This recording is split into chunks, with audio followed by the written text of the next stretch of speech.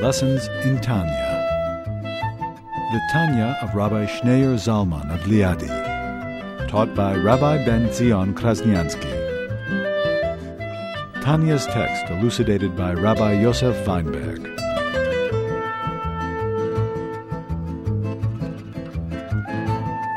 Previous chapters, he explained that the reason why the Torah uses the analogy of speech, that God creates the world through speech.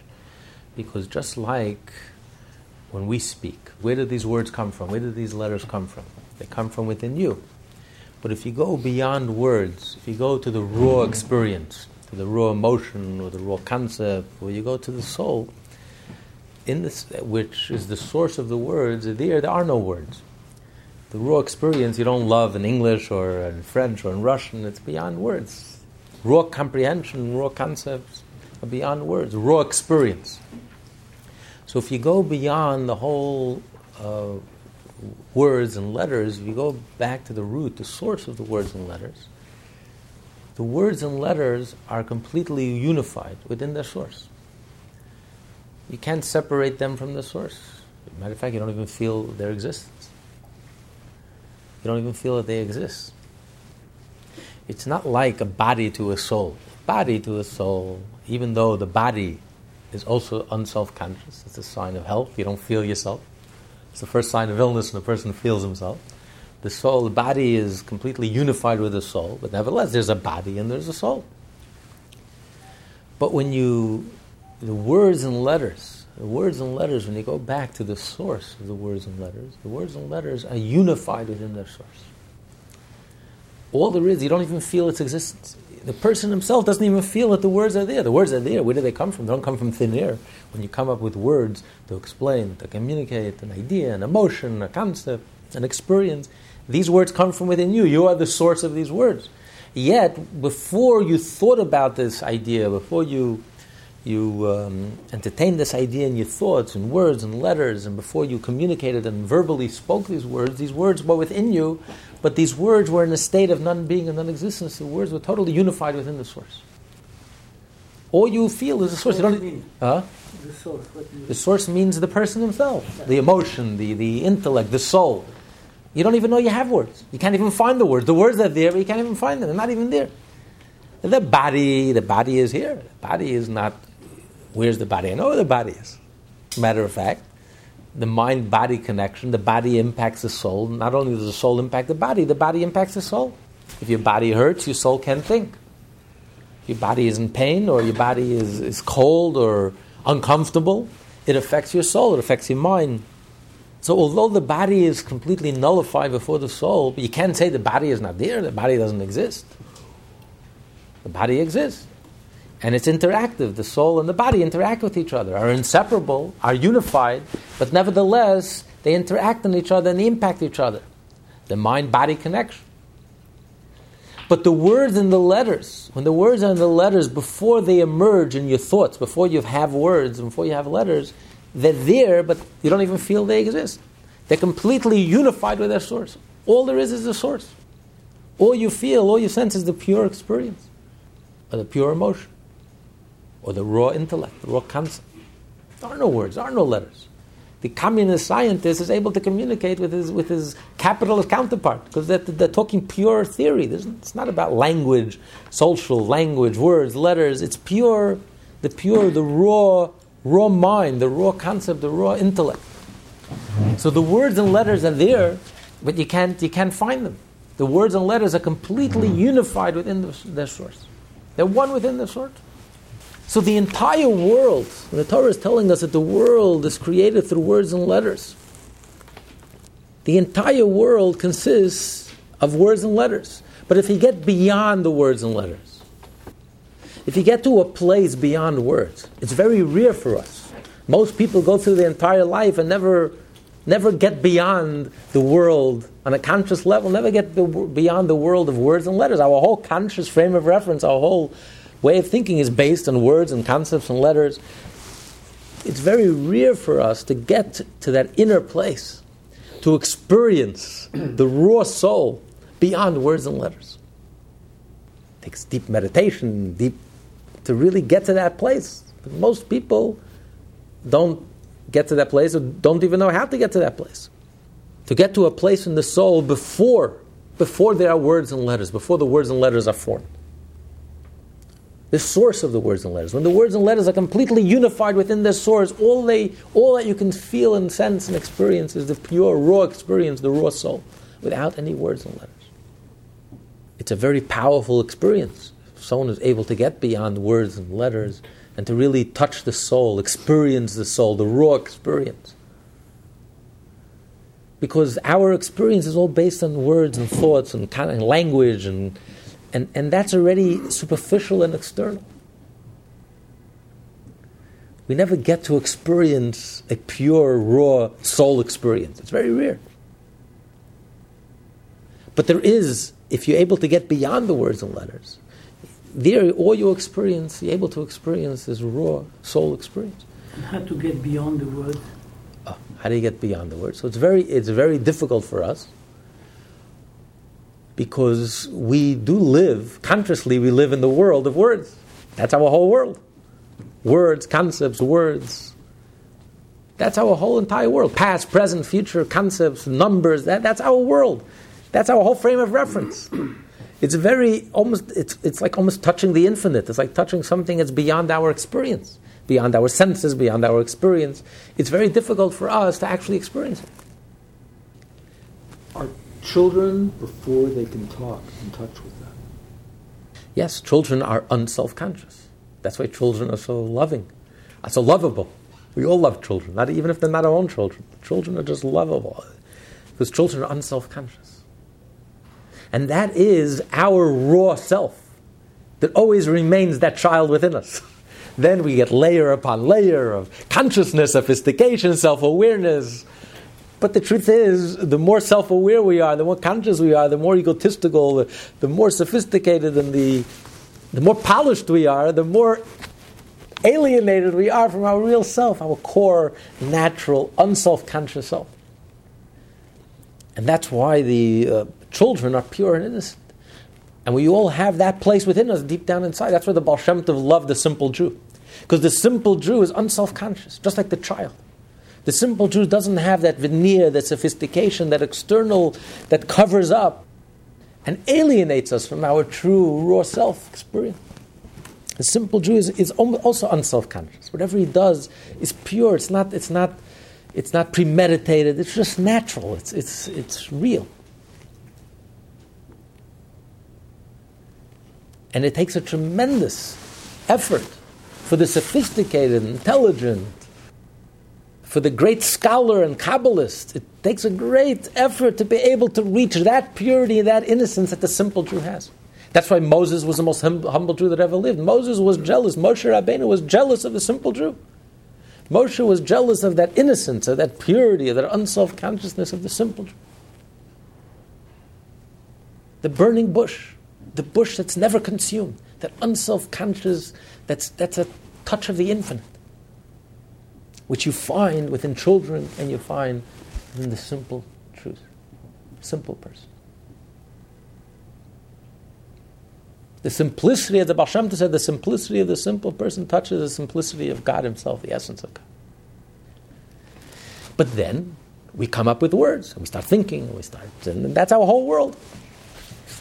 The difference is, when the Torah uses the analogy of speech in relationship to God, when we say that God speaks, he explained in the previous chapter, we learned in the previous week, it doesn't mean when we speak, then our words have a life of their own. And it's a good cover-up. The words cover up and conceal on the inner and distances us and alienates us from that inner experience. But within God, it's not so. When God speaks, God says, my thoughts are not like your thoughts, and the same is true. My speech is not like your speech. When God speaks, there's no alienation, there's no distance, there's no external, because God is everywhere. There's no space empty of God. So God's speech, so to speak, never left him. Even after God speaks, it's exactly like before he speaks. That the speech, God's speech, remains totally unified within God. So therefore, the speech itself never really leaves God, and the speech itself remains in a total state of unity, in a total state of being one with God. There's nothing but God. In a state of unself-consciousness. The difference is that we sense ourselves. When God creates us, because there's no space empty of God. So who is God going to speak to? He has nobody to speak to. It's like God speaking to himself. But when God speaks, he creates an entity. He creates something to speak to. We are created through God's speech. That's the divine energy with which God creates us, conscious beings, independent entities that sense ourselves as being independent. While the truth is that we're not independent. Not only aren't we not independent, we're not even dependent entities. We're not even like a body to a soul. We are like the words and the letters that are unified within their source. And you can't even find the words and letters. The words and letters don't even feel themselves. So the truth is, even after we're created and we sense our egos and we sense our sense of self, and we sense ourselves disconnected from God, disconnected from our source. But the truth is, from God's point of view, nothing changed. The words and letters with which God creates us are totally unified within the source. So all there is really is God. That pure, raw experience, that unself-consciousness. There is no entity. There is nothing but God. It's only that from our perspective, we sense our sense of self, our sense of entity. Because from God's perspective, he says it's like the turtle.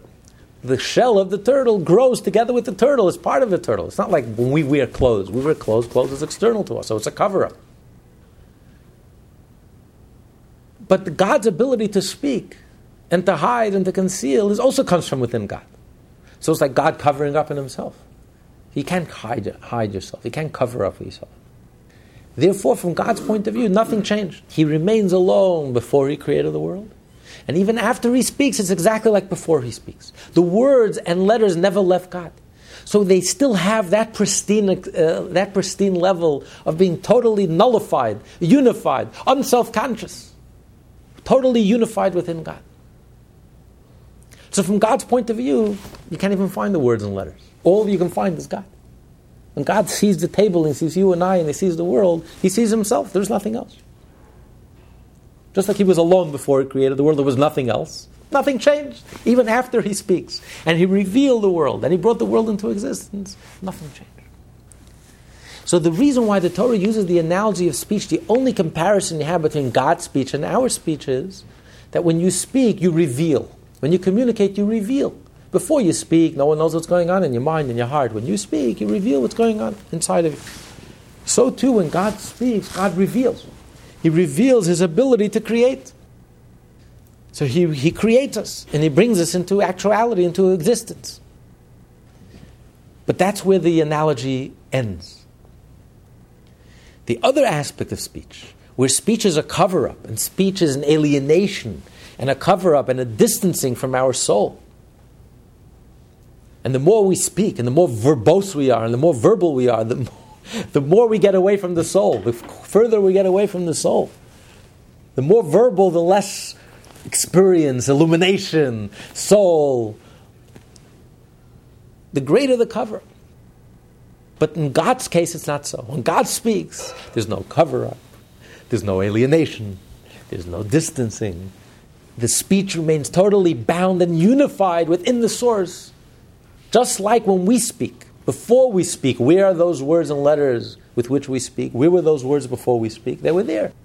But they were totally unified within us. And all you have is the raw experience. It's only later on that a person thinks and these words emerge and surface as independent words.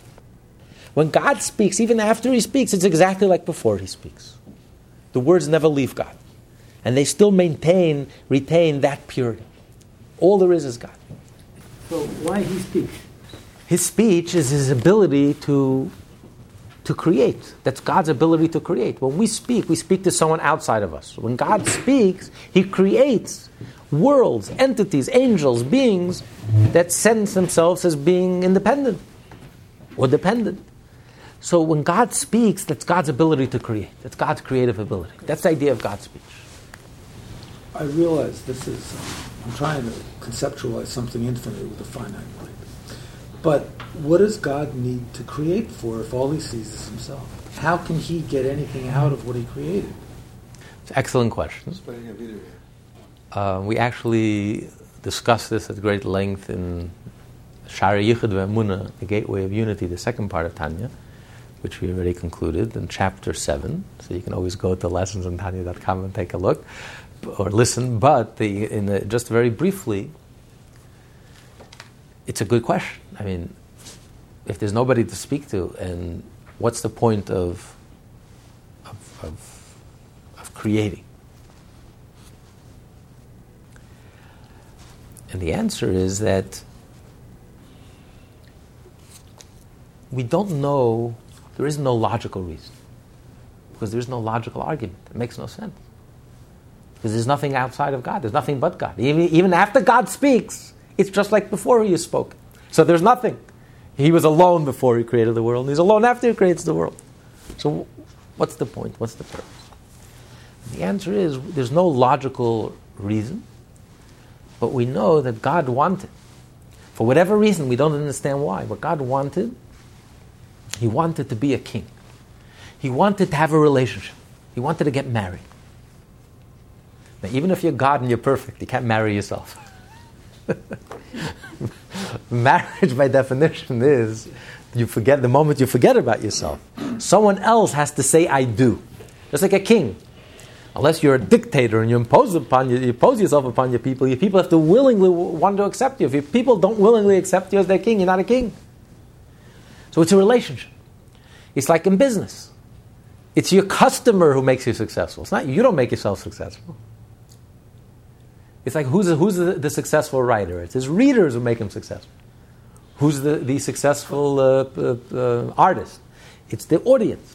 So for whatever reason, God wanted to be able to see himself from an outsider's point of view. That's the whole key of communication. The whole power of communication is to be able, when you get that feedback, why doesn't the artist and the musician sit at home and play music? Lock the door, close the windows, and sit at home and play music? No, he needs an audience. Why does he need an audience? The reason he needs an audience, he needs that feedback. He needs that affirmation. When you get that affirmation, that's so powerful. When you view yourself as you are seen by others, the way others see you, and others affirm, and they give you back that feedback, and you're able to see yourself get into their mind. That's the whole key of communication, stepping outside of yourself and getting in the other person's mind, seeing how you are viewed from an outsider's perspective. That's the thrill of communication. That's the thrill of a relationship. That's the thrill of marriage. When someone outside of you affirms you and says, I do, and I willingly accept, and I'm ready to marry. That's a whole different... It's when the person receives, and there's someone outside there receiving from you, and receiving, and that the feedback that you get, the ability to be able to see yourself from a totally different perspective. Because everything else is all in self-expression. But the deepest thrill in a person's life is communication. When you get an outsider's perspective. When you are affirmed from an outside. So that's what Hashem wanted, for whatever reason. Hashem wanted to be affirmed, to see himself the way we see him. So he had to create an outsider who senses himself being separate from God. And then when we willingly choose Hashem, and willingly, consciously and deliberately, willingly enter into a relationship with Hashem, then it's creative. It's very creative. It creates a dynamic. It's electrifying when you're able to see yourself from a whole different perspective. That's what Hashem wanted. But there's a philosophical problem. Because if Hashem has a want, he's no longer destroys part of his infinity, part of his omnipotence. On the contrary, infinity is also a limitation. If you're saying that God is only limited to being infinite, that's the greatest limitation. God is truly omnipotent. And therefore he's not limited in any way. He's not even limited to being infinite. Therefore, he can express himself in a finite way. That's why we can speak of, that's why God emanates from within himself. We can speak of God's will, we can speak of God's wisdom, we can speak of God's love, we can speak of God's compassion, we can speak of God's strength, we can speak of God's royalty. These are all attributes. God is undefined. God is beyond any limitation. But that itself is a limitation. God is so undefined that He's not even limited to being undefined. But there's a temporal sense of this. It's like God decided to do this. That means there's an element of time involved. Well, we speak in our human language because that's the only language we can speak of. But the truth is that for God, the will and wisdom is just a tool. Just like action for us is a tool, is external. So God also creates the will and emanates from within Himself a will and emanates from within Himself a wisdom, and He works through will and wisdom. When you say it says in the Torah, God gets angry. It's like a tool. For God, it's like a tool. When we get angry, as our emotion, it engages our soul. It captures our essence, captures our soul. God is not limited to define, but God emanates from within Himself, just like He creates everything else. He also creates, and He emanates from within Himself all these tools, but they emanate from within God, and therefore you can say that God is angry, God is jealous, or God is wise, or God is wills. But that's a separate discussion. I don't want to get too carried away, too far off from the subject matter. But God wanted to speak, to communicate. That's the foundation of life. Communication, relationships. That's what life is all about. It's all about relationships. Our whole world is it's all about relationships. Whether it's business, or whether it's the artist who needs an audience, or whether it's marriage, it's all built on relationship. Relationship touches the deepest part within us. That's why the Torah refers to man as medaber, as a speaker. Why? There are many names to man. In the Western dictionary, man is called rational animal. Isn't that a higher faculty within man? His ability to think and to imagine? Why does the Torah choose the minimal, the lowest distinction of man, that he has the ability to speak and animals can't speak? We have even a higher ability. We have the ability to reason and to imagine, which animals don't. Why does the Torah define us as speaker? And the answer is we're not talking about speech per se.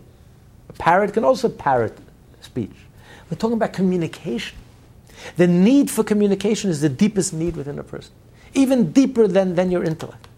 Intellect is a self-sufficient type of activity. The person who's intellectual is a loner, wants to be isolated, is the ivory tower thinker, needs peace and quiet without any distractions in order to pursue his mind. The need to communicate comes from a much deeper place. It's the need to step outside of yourself and the need to be validated by someone outside of yourself. To discover, to stretch, the ability to stretch and to totally transcend your own limitation and to be able to touch someone else in their place, in their space. That's really the key of that. That's what speech and communication is all about. So the entire world was created. That's what the Torah means. The world was created through God's speech. God wanted to communicate. He wanted to be a king. He wanted to be married. He wanted to have a relationship. So his speech, he created entities that are separate from God, whether it's angels or us, physical human beings. And when we deliberately and consciously, willingly choose to enter into a relationship with God and to coronate God, to crown God as king, as our sovereign, that gives God tremendous, infinite pleasure. So that's what God wanted. There should be a world, a dark world, a coarse world, a materialistic and egotistical world. And yet when a person is able to overcome his ego, when a person is able to rise above his ego, and a person is able to connect and to unite with God, and to unify the world with God, this is the whole purpose of creation. And how do we unify the world to God? The Jew is the connector. And how does the Jew connect the world with God and himself with God? Through Torah and mitzvot. This is the whole purpose of creation. There is no other purpose. This is what gives God pleasure, infinite delight. This is the whole purpose. That there's a world, and there are challenges in this world, and there's darkness, and there are tests, and God throws us curves from left field. And despite all of these tests, a Jew is able to overcome this darkness. A Jew is able to overcome these tests. And a Jew, out of the goodness of his heart, willingly and deliberately chooses to enter into a relationship with God, and chooses to study God's Torah, and chooses to fulfill his mitzvot, and chooses to pray to God. This, by doing this, we fulfill the purpose, the raison d'etre of the entire universe. Without this, the world has no meaning. Without this, the world ceases to exist. Because there's no point. There's no purpose. Like you asked earlier, inherently the world has no meaning, the world has no purpose, the world has no value. The world is absolutely insignificant. From God's point of view, being, existence, pursuing your own ego, pursuing your own, really means nothing, because there is nothing but God. And the world is not even. It's not only that religion adds meaning to life. It's like icing on the cake. Without religion, life exists. But religion gives meaning to life, spice to life. It's like without religion, the world is like a body, but it's a corpse. The religion, you inject the body with soul, with flavor, with energy, with passion, with meaning, purpose. So we learned last week in the last chapter, the world is not even. That's the lower level of unity. The higher level of unity is that the world is not even like a body to the soul. It's like words and letters, which are completely united within this source. You can't even find the words and letters. The words and letters don't even sense themselves. They don't even sense their own existence. They're there, but they don't even sense their own existence. All that you experience is the raw experience. There is nothing else. The soul, there is nothing else. So in other words, without God, the world has no value. It's meaningless. It's nothing. And this is the whole purpose, which is why a Jew has the strength. Where does a Jew have the strength for 3,800 years? Beginning with the very first Jew, Avram Ivri. Avram was called Avram Ivri because the whole world was on one side and he was on the other side. Where did one Jew? He had no parents. He had no siblings. All alone, the very first Jew, the pioneer, Abraham and Sarah, where did they have the inner strength to go against the entire world? 99.9% of the world is opposed to you. Everyone was hopelessly worshipping pagans and idols. Pagan worshippers, idol worshippers. Where did Abraham get the strength to stand up to the whole world and to do what was politically incorrect? And every Jew, a descendant of Abraham and Sarah, has to follow in their footsteps. We inherit that ability to be a nonconformist, to be a rebel. Where do we get the strength for 3,800 years to go against 99.9% of the world? Everyone has one set of values, their idea what life is all about. And a Jew lives with a whole different set of values. For us, what is life all about? It's about Hashem. It's about Torah, mitzvot, Hashem, our relationship with Hashem, our marriage to God. This is reality to us. Everything else is just a means to an end. But to the rest of the world, they have a whole different set of values. Materialism is an end in itself. Where does the Jew get the strength to stand up to the entire world? Because, and this is this is what makes us Jewish. We have a Jewish soul. What is the Jewish soul? The Jewish soul is born with a faith, a Jewish faith. The Jewish faith is the faith is expressed twice every day. Shema Yisrael, Hashem Elokeinu, Hashem Echad. Which means not only that there's one God, but there's one reality. There is no other reality. Because there is no being and there's no existence other than God. God is alone before He created the world. And even now, while He's creating, while He's speaking, and during creation, nothing else exists but God. There is no existence, period. All there is God. Therefore, for a Jew, everything is permeated with God. There is nothing else. Everything is just, all roads are leading to Jerusalem. Everything is permeated with godliness. This is Jewish faith. This is the core and essence of a Jew. And this is expressed in the Jew's way of life. A Jew connects every aspect of his life with godliness.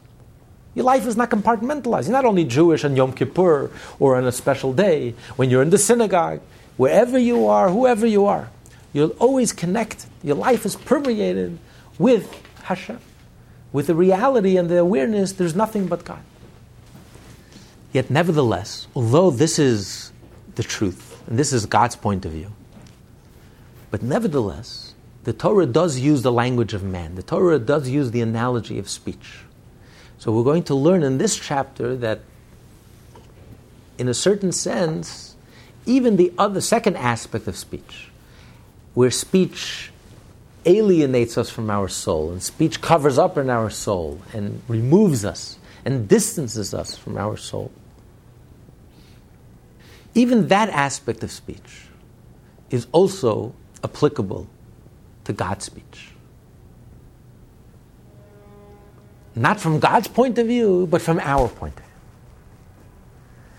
That the world that God created through His speech, God did create a world that appears to us to be a world that is distant from God, or alienated from God, or disconnected from God, or has a life of its own, is independent, is an end in itself. We don't sense godliness within the world. The truth is that even today, even now, even within every one of us, the truth is nothing changed. The truth is we are totally united within God. And we are truly godly at our very core and essence. But we don't sense that truth. It appears to us through tzimtzum. God created the world through tzimtzum. God contracted Himself and hid Himself and concealed Himself. And it concealed Himself so well that His speech has the effect on us, the same effect that speech has in human speech.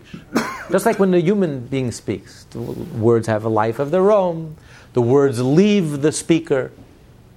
The words cover up on the origin of the speech, on the soul. The more verbal, the more verbose you are, the more distant and alienated you are from that rawness, from that unself-conscious self, from that purity, from that innocence, from that true source.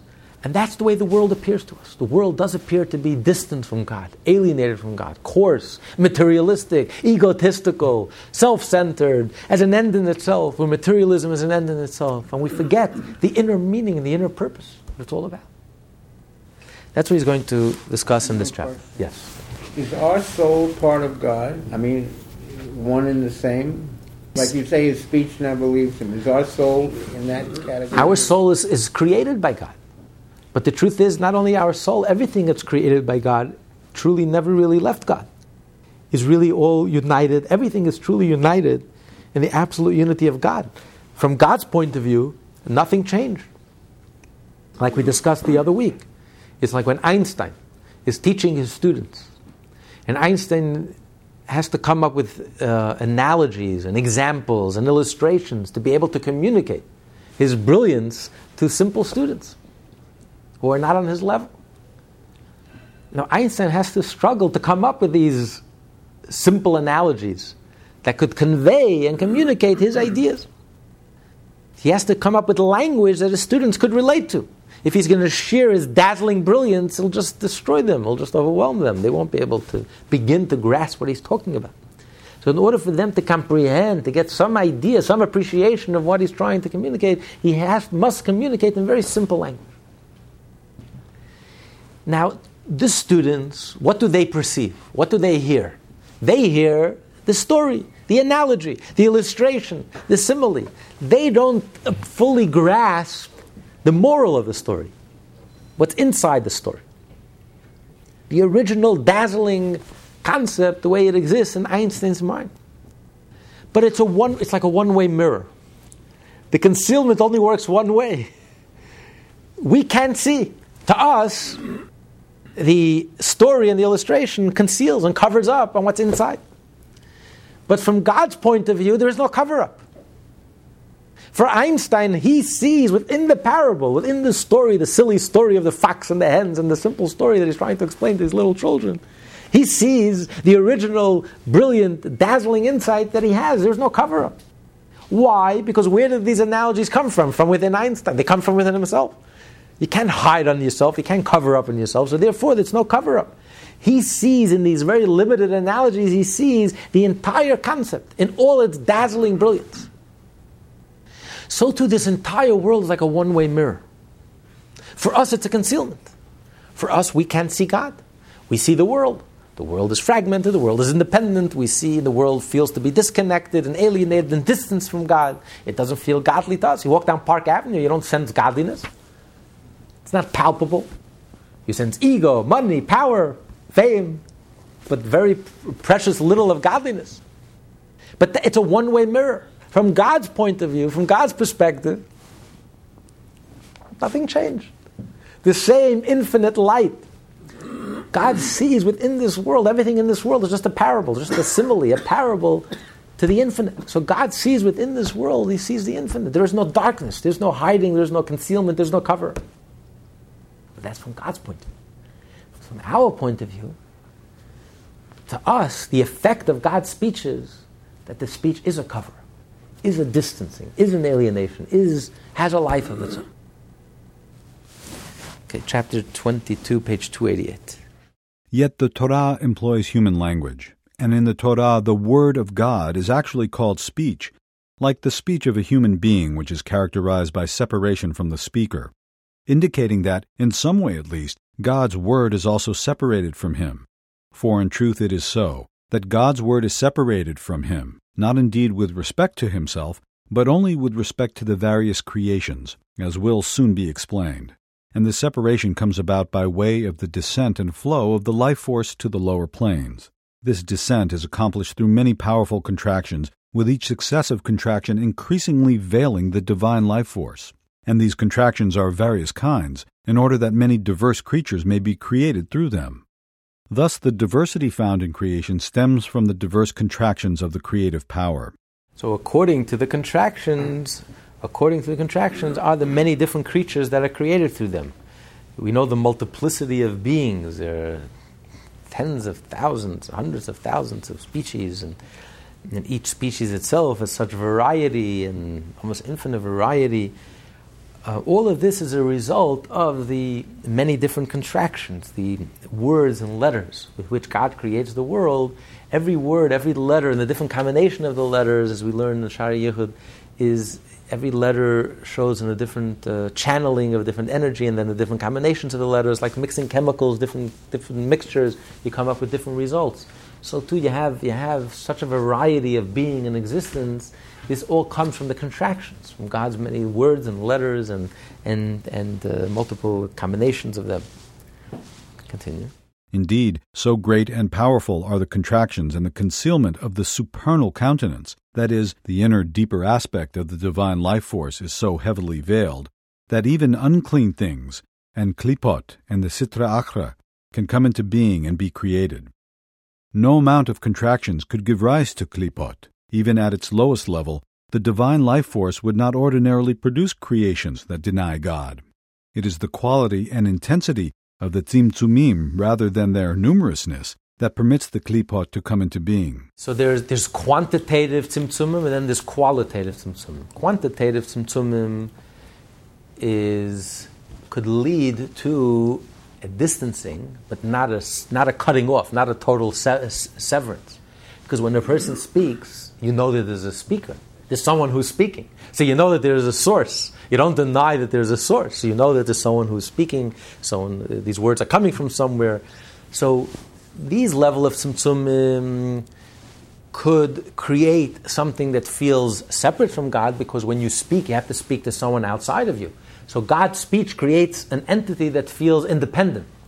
But it's an entity that is being spoken to by God. It's an entity that appreciates that there is a speaker. So it acknowledges that there's a speaker. It acknowledges that there's a God. That's not kalipa.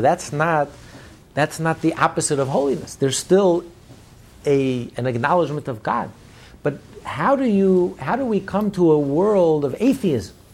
How do we arrive at a world of atheism that totally denies God? A world of idolatry that totally denies God? Or atheism totally denies the existence of God? Even in the human form, in the lowest form of speech. When speech does distance us and alienates us from our soul, but nevertheless there's some connection, there's at least a tenuous connection between the words and the speaker. How can you create a world where there's no connection? You sever any connection, as if the world is an end in itself. There's no source. There's no cause. There's no original cause. The world just is. God is totally not part of the equation. I'm not for God and I'm not against God. He's simply not part of the equation. He's not part of the vocabulary. How do you come? So he says this is the qualitative tzimtzum. The tzimtzumim are so intense and so powerful that they create a severed reality, which is totally severed from its source. So much so that God is so concealed. God conceals himself so much that he's able to create a reality that doesn't even acknowledge that there is a source. Which is really the ultimate creative act of God. Only God is the ultimate proof that there's a God. Only God could create a world that denies that there's even a source. You see a book, you know there's an author. You see a business, you know there's someone who built up that business. You see a country, you know there's a founder. You see a painting, you know that there's an artist.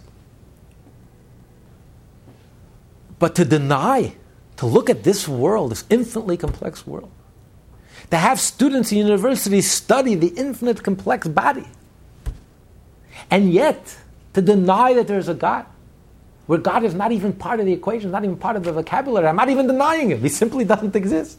All that exists is me, myself, and I. This is astonishing. This is inexplicable. It's illogical. It makes no sense.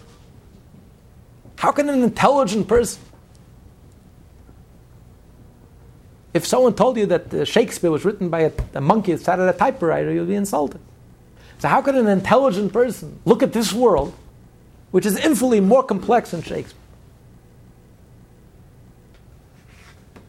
If someone told you that some construction manager put together all the material that went into the Empire State Building, and he brought it all together, and then there was a big explosion, and before you knew it, it all came together, it was perfect. You had a building with elevators and with lights and with switches, it all just came together. I mean, it's insulting. And that's the Empire State Building.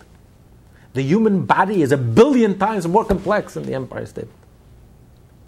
And to believe that all of this just happened, there was a big bang, it just happened, just got together. I mean, it's insulting to the intelligence of a 5-year-old child.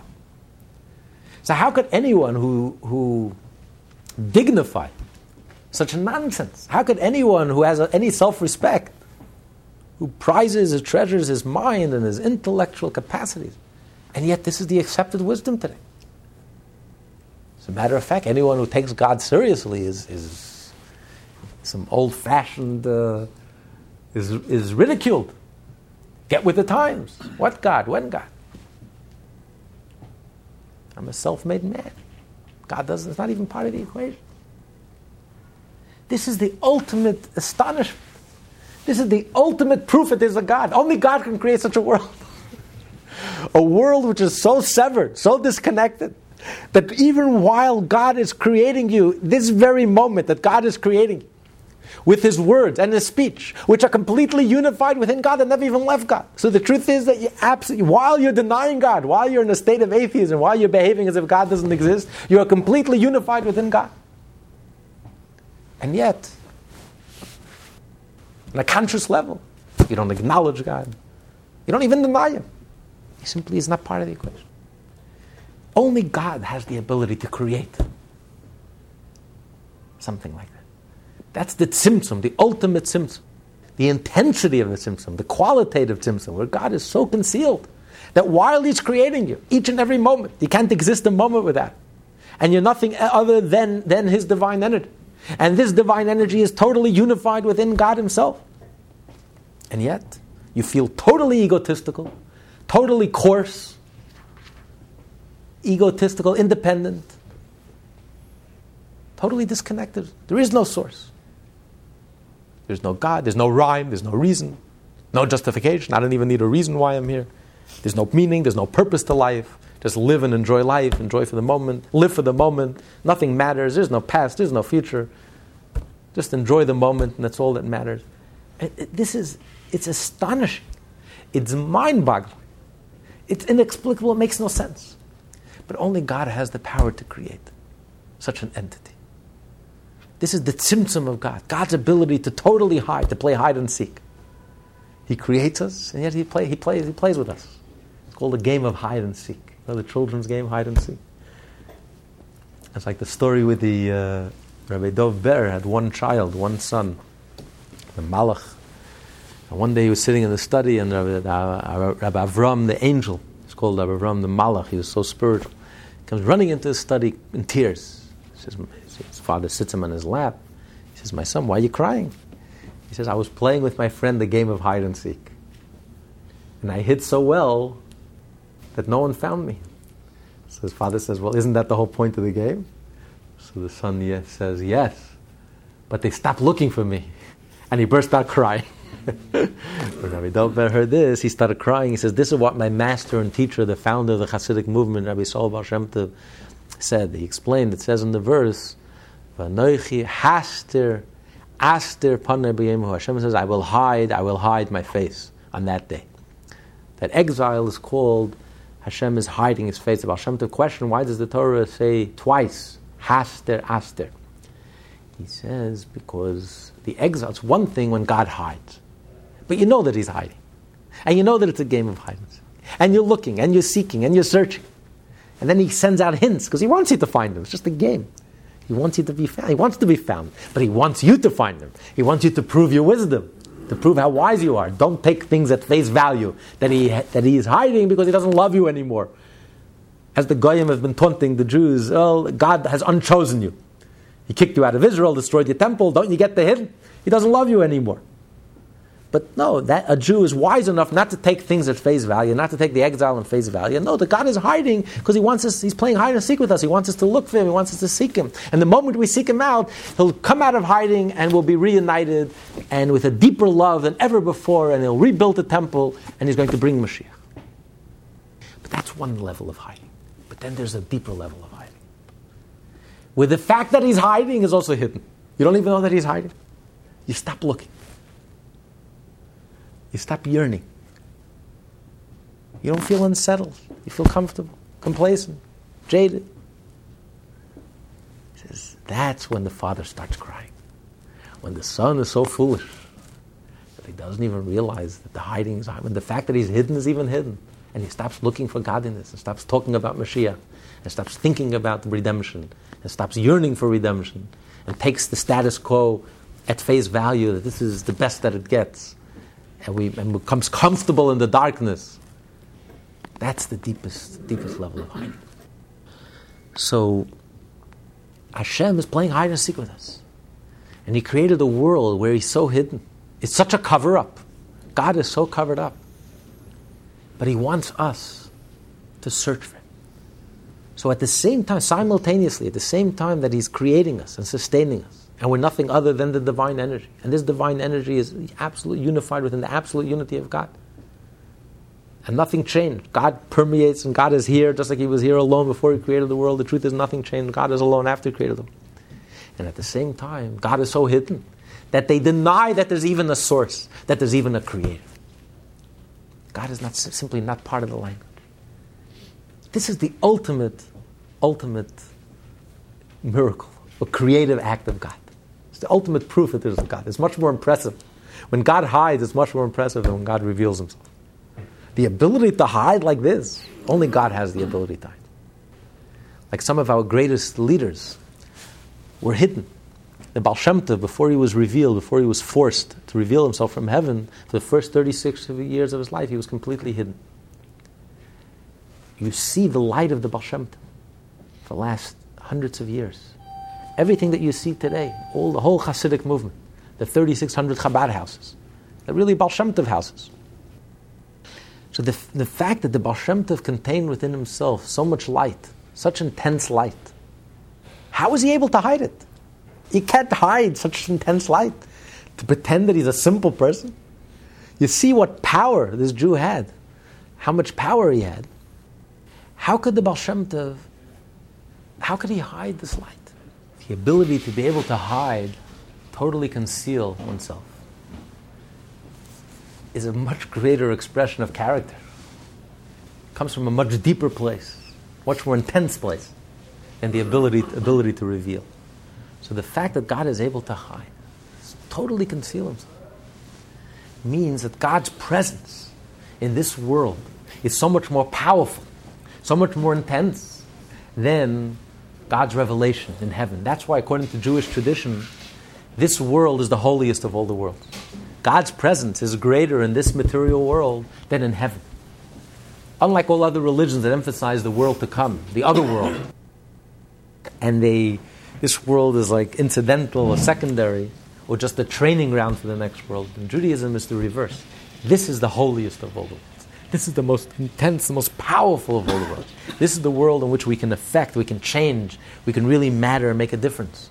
Because this is where the essence of God is much more present in this world than the revelation of God in heaven. Because God's concealment comes from a much deeper place than God's revelation. And this world is a result of God's tzimtzum. Not only the quantitative tzimtzumim, the many numerous tzimtzumim, but more importantly, the qualitative tzimtzumim, the intensity of the tzimtzumim, the total hiding and the total concealment. That until God is able to create the klipa and the other side and the impurity. The impure are those who totally deny God.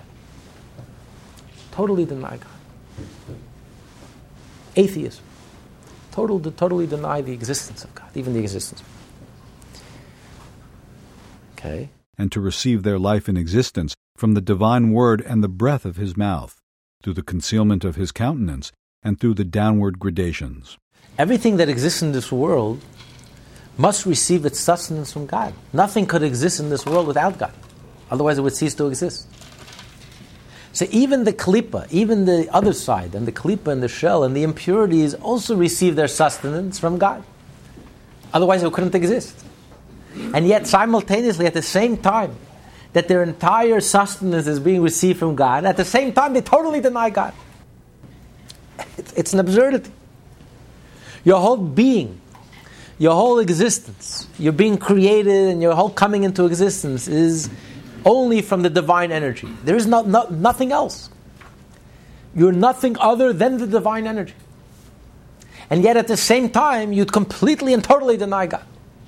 For this reason, the klipot are called Elokim Acherim, other gods, for their nurture and vitality which they draw from the realm of holiness, since every existing being draws its life force from holiness, does not derive from the countenance, that is, the inner aspect of the divine will, but from the Achoraim, the hinder part of holiness, that is, the external superficial aspect of the divine will.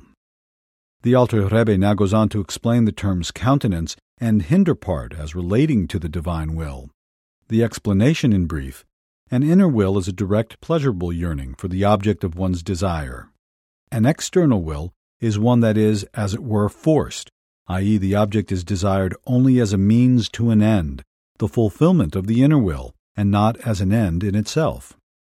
He's saying the reason why they're called other gods, it's referring to idolatry, is because the source, everything that exists has a divine source, has a divine life source, otherwise it would cease to exist.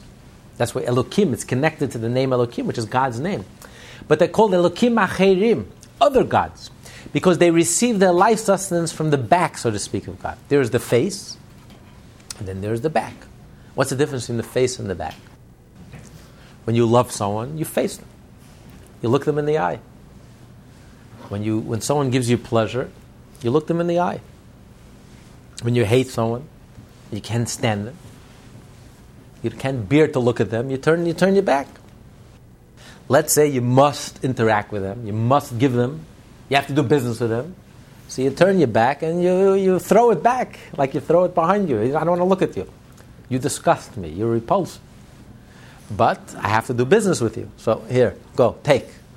But when you love someone, you look at them, you look in their eyes, you smile to them, you give it wholeheartedly. So when you do something with love, and you want it, and you desire it, then you look at them in the face. When you hate them, then you turn your back to them. So, elsewhere, Chassidus explains in more detail, and explains that really there are three levels. Here he discusses two levels, the front and the face, but really you have three levels. You have when a person really desires something. Let's say a person works. Why does a person work? Is it the work or is it the money? Okay, so for many people, not most people, it's the money. What you desire is the money. You're able to get the money without the work. We don't know how many people would show up to work. It's the work, it's the money that you really want. But in order to get the money, you have to work hard. You have to do a lot of things that you may not enjoy. It's not that you enjoy, but it's a means to an end. So what's the internal, what's the reason, the goal, the purpose? What motivates you? What motivates you, that inner will and inner desire, is because you want money. Now, there could be many levels. Money could mean many things to many people. For one person, it's just to have the money, you can live comfortably. So you can live as you please. Another person, it's to have the money. Money is status. I don't need the money. I already have enough money. It's the status. For another person, it's because it'll give me power, whatever it is. But the person has a goal, something that they want, which motivates them, that excites them. That's the goal. That's what I want. In order to get there, I have to do a lot of things that I don't hate. But that's not the purpose. If I were able to get to the goal without this, I would discard it in a minute. I don't need this. I'm just doing this because this is the means to the end. But I don't hate it. But it's external. It's secondary. It's a means to an end. So there's the end. That's where my pleasure is. Then there is, that motivates me to do many things that I need to do in order to get to what I really want. In order to get what I really want, I have to do all these secondary things, these means that will lead to the end. But then there is doing something that you hate. But you must do it. But you hate doing it. It gives you grief. You find the person repulsive. You find it disgusting. But you have no choice. So you you hold your nose, and you take it and you turn away and you throw it and says, here, this is for you. So too, in relationship to God, you have three different levels. You have the purpose. What is the purpose of creation? What did God desire? What does God find pleasure in? What does God want? What gives God pleasure? What's the purpose? Being gives God pleasure? No. Existence gives God pleasure? No. It means nothing to God. It doesn't even exist. It means nothing. So what gives God pleasure? Life as an end in itself. Being, existence? No, that doesn't give God pleasure. Even spiritual beings, that doesn't give God pleasure. The only purpose and the only thing that gives God pleasure is, and this is the whole purpose of creation, is when a Jew lives in this world and the Jew has to struggle with darkness, with negative tendencies, and a Jew has to overcome his limitation, and a Jew has to rise above his nature, and a Jew chooses, deliberately and consciously and willingly chooses to have a relationship with God, to pray to God, to study His Torah, His wisdom, and to do His mitzvot. When a Jew is able to overcome his ego, and is able to overcome his nature, and is able to bring some godliness into this world, bring some light into this world, bring some holiness into this world, a little egolessness, a little selflessness, a little goodness into this world, goodness and kindness. This is the purpose of it. This is what gives God infinite pleasure. When a person takes money, the ultimate ego symbol, and you give tzedakah with it, this gives God the greatest pleasure. There is nothing else that gives God more pleasure. An act of goodness and kindness. That's the purpose. In order to achieve this purpose, God created the whole world. In order to achieve this purpose, you need real estate, you need a market, you need a Wall Street, you need money, you need a government, you need a world. And then when you live in this world, and you operate in this world, and then you take this world, and you make it into a holy place, you do a mitzvah with it, and you take this world and you transform it into something holy, into something godly, that's the purpose, that's what gives God pleasure. But in order to fulfill that purpose, the entire world, the entire universe is a means to that end. The whole world, Bereshis, the entire world was created for the Jew and for Torah. That is the purpose, and the whole world is a means to that end. So it doesn't mean that God hates it. The world is nothing to hate. The world is a secondary being, existence. The world is a means to an end. But then there is kalipa, impurity, which God hates.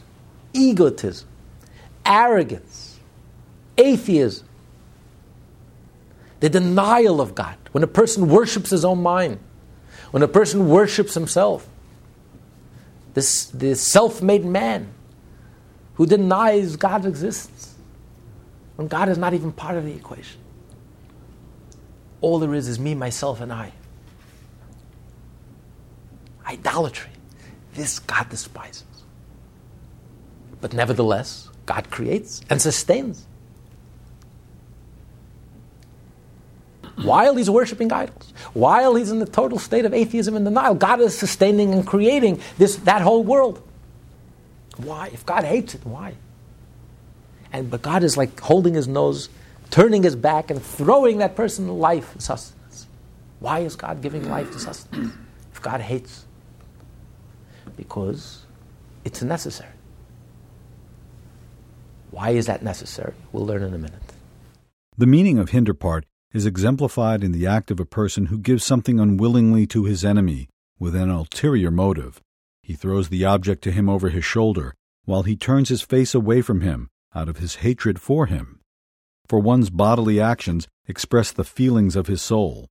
Thus, when the act of giving is motivated by an external will, the giver turns away his face, which is where the inner facets of one's soul express themselves. So too on high, the term countenance represents the inner quality of the supernal will and its true desire, namely the desire of God to dispense life to all who belong to the realm of holiness, who are close to him. But the Sitra Achra, and so too unholiness, is an abomination before God, which he hates. He does not give it life from his inner will and true desire as if he delighted in it, heaven forbid, but in the manner of one who unwillingly throws something over his shoulder to his enemy.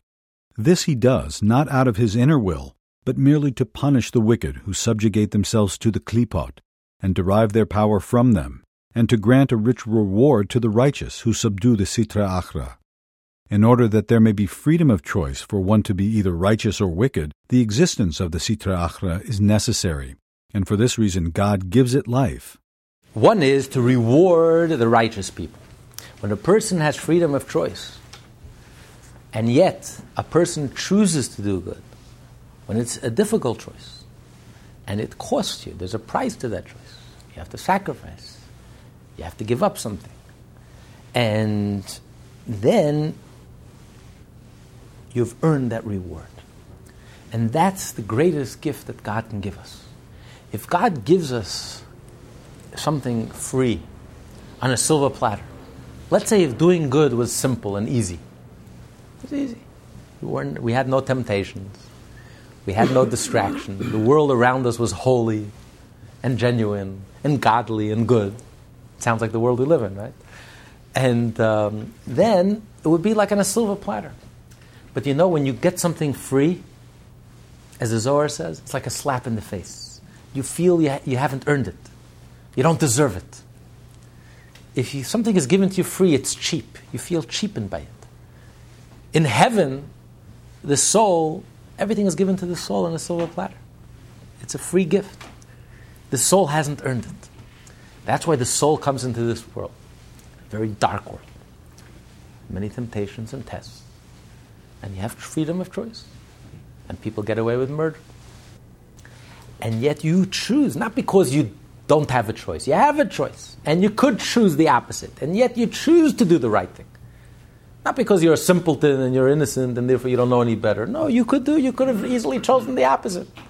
But you chose to do the right thing. It's your choice. Then it's a reward that you have earned. And that gives a person the deepest satisfaction.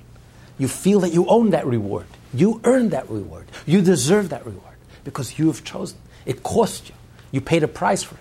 You had to sacrifice. It wasn't easy. There was a genuine effort involved. You've earned it at the end of the day. That's the greatest gift that God can give a person, is the feeling of, I've earned that reward. So that's the one reason why God holds his nose, so to speak, turns his back and throws and gives life force and sustenance to the klipa, to the sitra achra, to the atheists and to the idolaters and to the pagans and those who totally deny God's existence, who totally cut God out of the picture.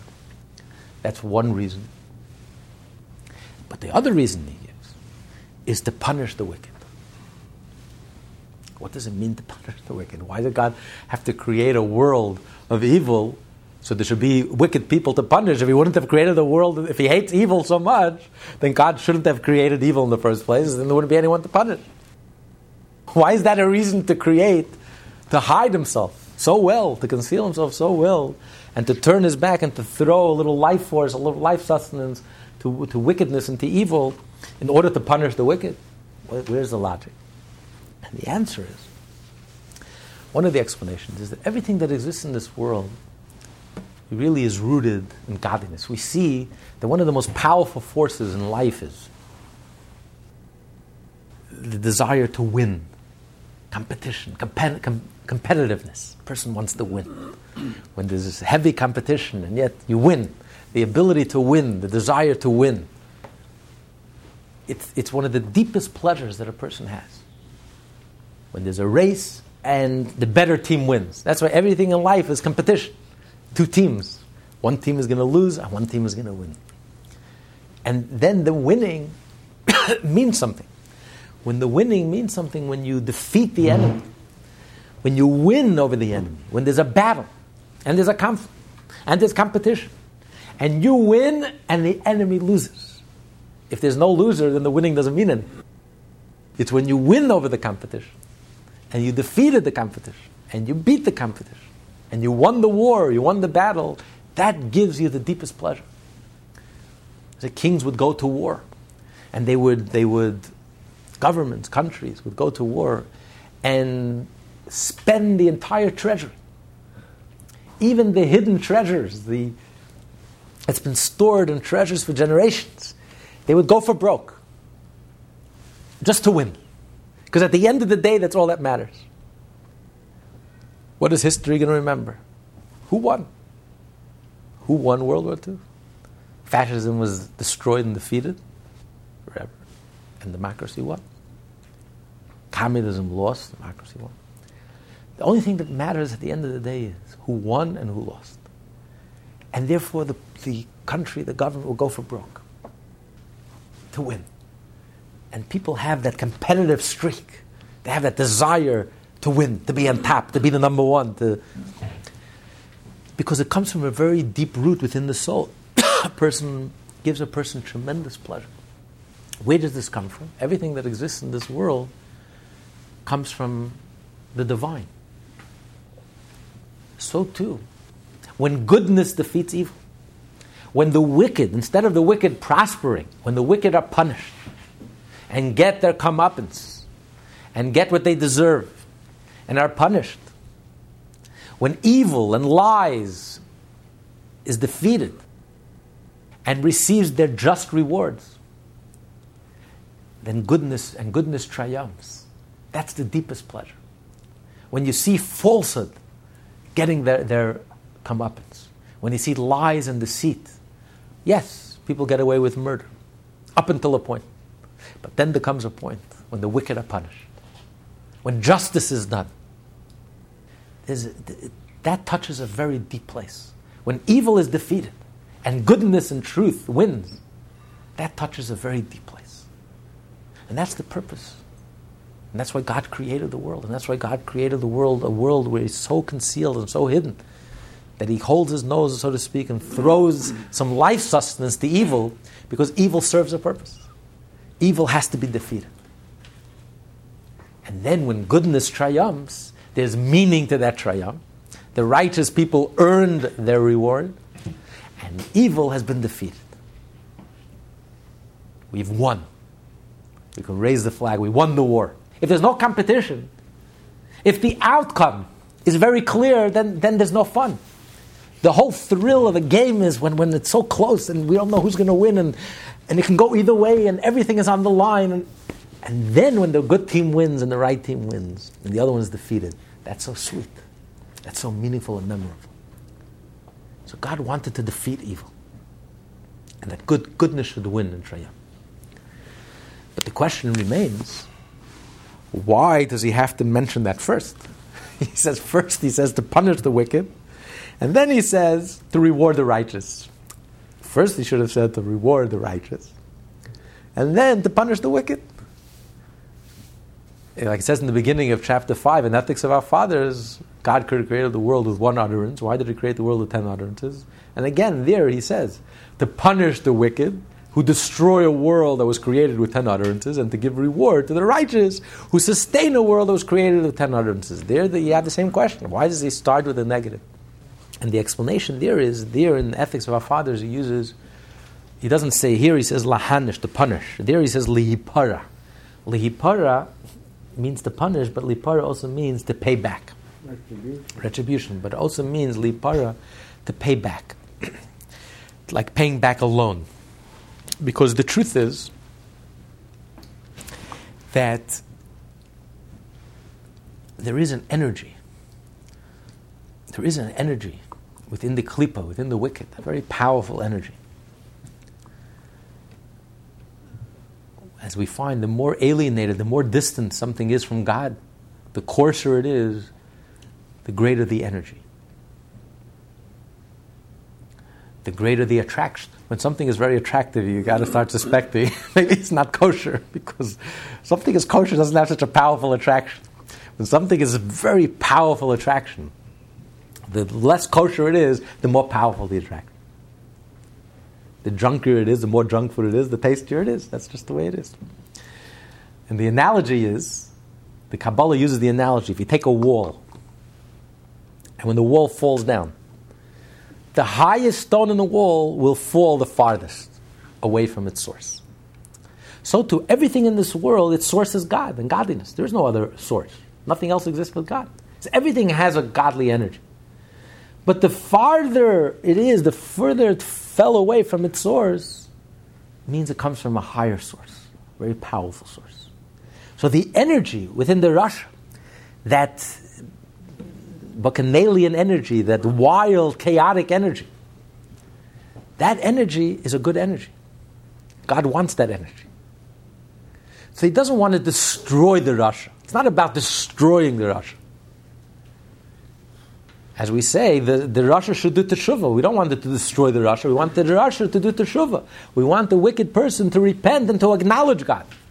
We want the Rasha to pay back all that energy, all that negative energy that he expended in negativity, in evil.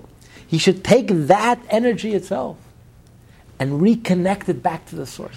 Bring it back home. Bring those sparks back home. Because the purpose is to use that energy. God wants that intense energy, that powerful energy. But take all that energy that's been spilled and that's been wasted on materialism, those raw, uninhibited passions, where a person just let loose and let go without any inhibitions, without any restraints, without any discipline. Hashem wants to take that energy and bring it back home where it belongs. That you're studying of Torah, you're doing of mitzvot, and your relationship to God with the same passion. The same passion that person is running to Las Vegas, you take that passion and run to Shul. The purpose is not just to destroy the Rasha, to destroy the wicked, and everyone will become like robots and docile and sweet and nice. And Hashem wants to take that turbulence, take that darkness and that turbulence, that powerful, raw, bacchanalian energies, take it and bring it home. Sublimate it and harness them to godliness. That's why he says to pay back. The Rasha has to pay back. Not to destroy the Rasha, but the Rasha has to pay back for all the good times that he had and all that negative experiences that he had. He has to take all that energy and bring it back home. That's why in Ethics of Our Father he starts out with the Rasha. That's the purpose of creation. The purpose of creation is that everything should come back home to God. Everything should be reconnected with God. The good, the bad, the ugly, everything.